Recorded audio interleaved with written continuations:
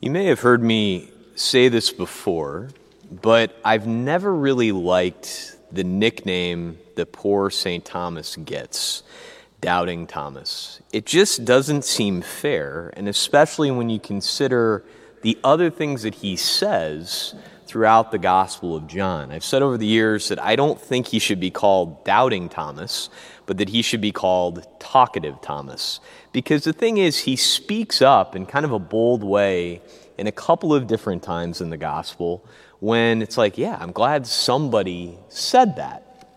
And I also don't think it's fair that he's doubting Thomas in the fact that, the others are behind locked doors for fear of the Jews, even though at this point in the Gospel, Mary Magdalene has already encountered the risen Christ. Peter and John have already seen the empty tomb, and yet they go back, they lock the doors for fear of the Jews, for fear of those who put Jesus to death.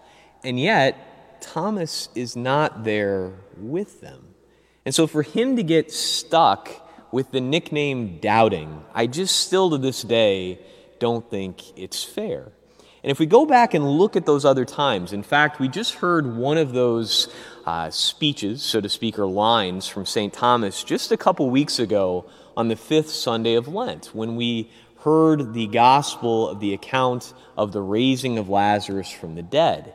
After Jesus finds out that Lazarus is sick and is dying, he spends another couple days where he is before heading back to Bethany to go and raise Lazarus from the dead.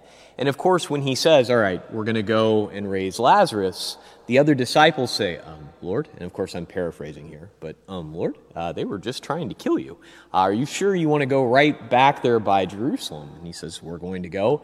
And Thomas says, remember, old doubting Thomas here, Thomas says, let us also go to die with him, right? So right away, he's bold. He's not afraid to go back, to go ahead and be in the face of danger as long as he can stay right by Christ, right? So he's going to go at that point.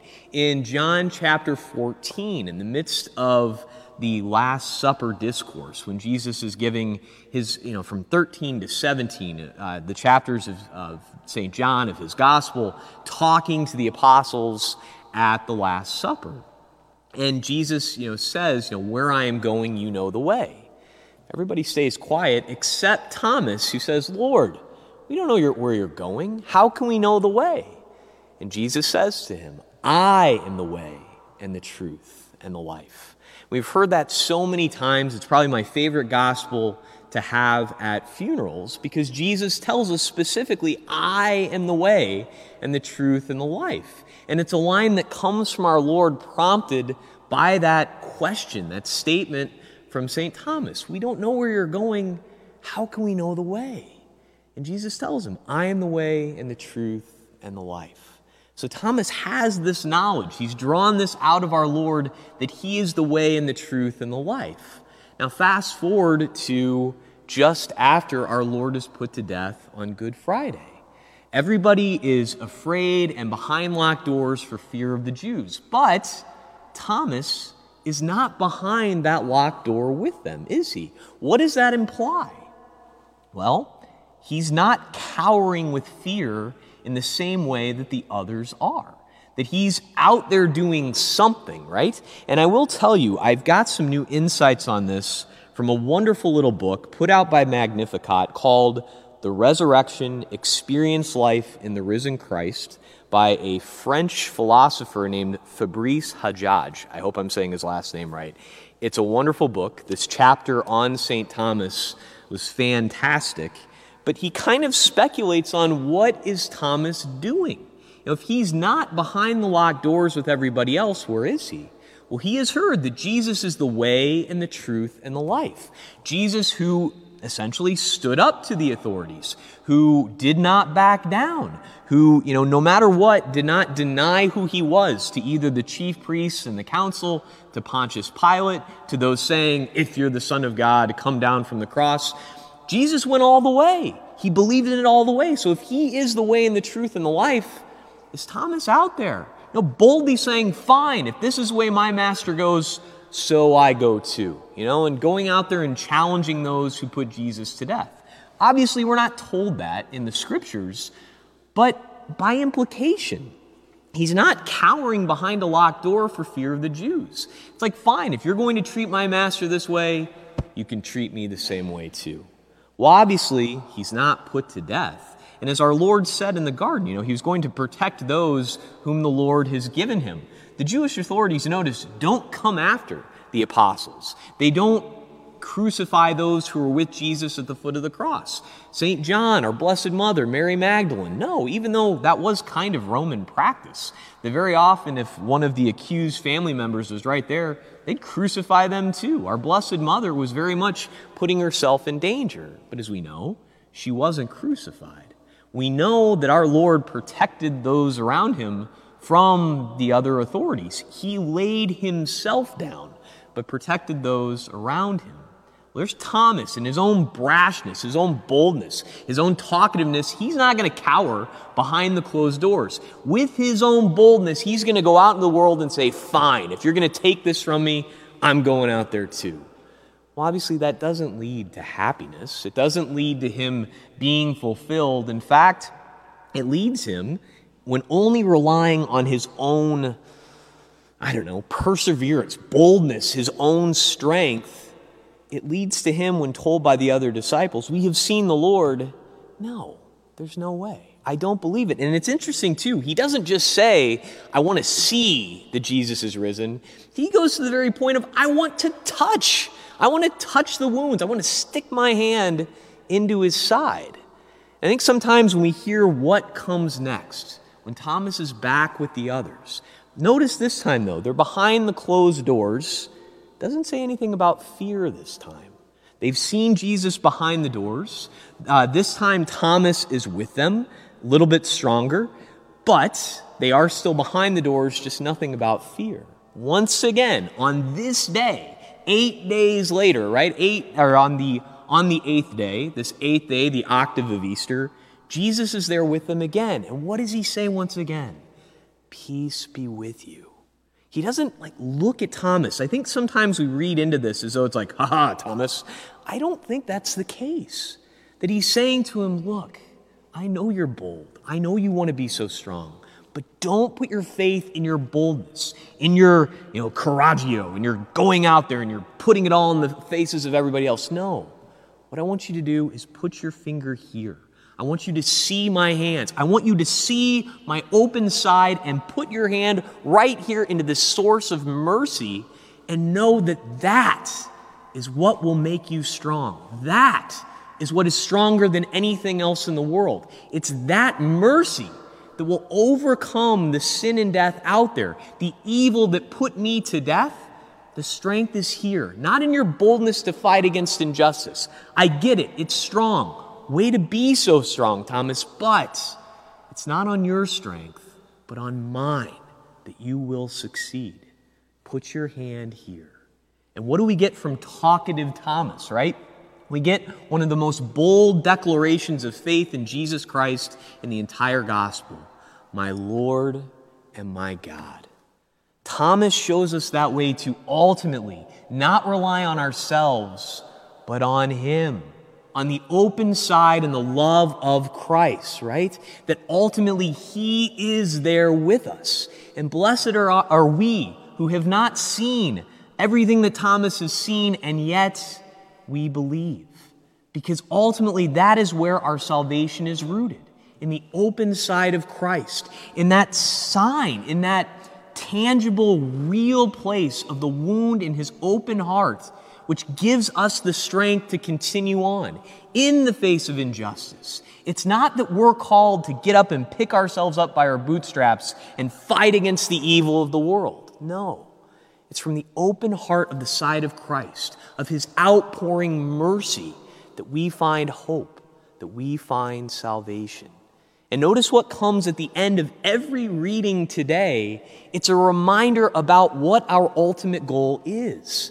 Salvation, life in Christ. The way that the first reading ends is all about the fact that every day the Lord added to their number those who were being saved. What does St. Peter say? His closing line, although you have not seen him, you love him. Even though you do not see him now, yet believe in him, you rejoice with an indescribable and glorious joy as you attain the goal of your faith, the salvation of your souls. And why does St. John even take the time to write about all of this? These are written that you may come to believe that Jesus is the Christ, the Son of God, and that through this belief you may have life in his name. Thomas saw that ultimately Jesus, who really and truly laid down his life for us, really and truly took on the injustice, the sin, the death of this world, really and truly accepted everything that the worldly powers had to throw at him, and he is risen. He has the marks on his body of this is how much I love you. This is how much I want your salvation. This is how much I want you to inherit eternal life. And Thomas saw, put his finger at the very source of all of this and saw that that salvation is real. This is no magic trick. This was no mere illusion. This was Jesus Christ, the second person of the most holy Trinity, God himself, fully human and fully divine, laying down his life for us and really and truly being risen from the dead. Thomas shows us that fact that no, we don't go out there boldly to fight injustice on our own. Rather, we imitate the one who is risen from the dead, the one who opens for us the way to salvation. So I'd say on this day, let's not continue to call him Doubting Thomas, or even my favorite little nickname for him, Talkative Thomas. Rather, let's give him the ultimate and wonderful title that the church has given us for him, Saint. One who is in heaven, who beholds the glory of Christ forever. And let's ask that saint to intercede for us, that we don't cower behind locked doors, that we don't fear what's coming next, that we don't even fall into the trap of relying on our own strength to go out there and fight injustice, to fight anxiety, to fight uncertainty. No, that like St. Thomas, we stay close today and every day to the open heart of our Savior, the open side from which flows that mercy. And today we celebrate Divine Mercy Sunday. That mercy, that love, that blood and water that gushes forth from the heart of Jesus to do what? To save us from our sins. To show us that fact that our Lord is victorious. He is risen from the dead.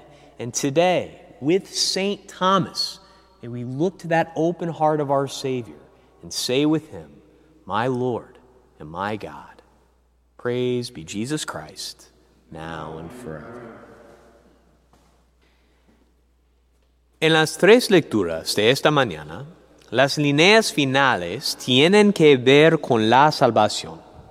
En la primera lectura de los Hechos de los Apóstoles termina con y el Señor aumentaba cada día el número de los que habían de salvarse. La segunda lectura de la primera carta de San Pedro concluye diciendo, a Cristo Jesús no lo han visto, sin embargo, lo aman. Al creer en Él ahora, sin verlo, se llenan de una alegría radiante e indescriptible, seguros de alcanzar la salvación de sus almas, que es la meta de la fe. Y finalmente, el Evangelio de hoy termina con el breve párrafo. Otros muchos signos hizo Jesús en presencia de sus discípulos, pero no están escritos en este libro. Se escribieron esos para que ustedes crean que Jesús es el Mesías, el Hijo de Dios, y para que, creyendo, tengan vida en su nombre. Hoy es el último día de la octava de Pascua. Es como si los últimos 8 días fueran un largo día para celebrar el misterio central de nuestra fe, a saber que Jesucristo realmente y verdaderamente ha resucitado de entre los muertos. Y como si hoy no fuera una celebración lo suficientemente grande, derivada de las revelaciones de Nuestra Señora a Santa Faustina Kowalska, una monja polaca que murió en 1938, celebramos hoy la gran fiesta de la Divina Misericordia. Después de rezar durante los últimos 9 días la novena y estar más atentos a la siempre y constante misericordia de nuestro Señor sobre nosotros y del mundo entero, y para decir más y más desde nuestros corazones: Jesús, confío en ti. Mis hermanos y hermanas en Cristo, es común y increíble saltar de las páginas de la Sagrada Escritura, presentándose a nosotros a través de la tradición de la Iglesia, tanto antigua como nueva, y nos despierta una vez más al hecho de que nuestro Señor hace todo lo posible por nuestro bien. Como Tomás descubrió cuando sus dedos tocaron las profundidades de las heridas de nuestro Salvador. Esto no fue un truco de magia, esto no fue una ilusión, esto no es una mera imagen. Jesucristo está enamorado de nosotros. Él desea nuestra confianza, nuestro amor y nuestra salvación. Él está dispuesto a ir a las profundidades de la muerte en busca de cada uno de nosotros. Todo lo que hizo y todo lo que está haciendo es para orientarnos hacia nuestra salvación. La pregunta es, ¿cuál es tu respuesta? ¿Estás dispuesto a aceptar la salvación? ¿Estás dispuesto a seguirlo a donde Él te lleva? ¿Estás dispuesto a confiar en aquel que ha hecho todo esto por ti todos los días? Sabemos que seguirlo no conduce a una vida fácil o libre de preocupaciones o una vida libre de desafíos y contratiempos y libre de enfermedades y dolores. Pero si sabemos que confiar en Él, abrazarlo, permanecer cerca de Él, cada día conduce a la salvación y a la vida eterna con Él. Entonces, incluso cuando esa octava de Pascua llega a su fin, recuerden, Él desea nuestra salvación y si eliges aceptarla, será un regalo que nunca terminará. Alabado sea Cristo Jesús, hoy y siempre.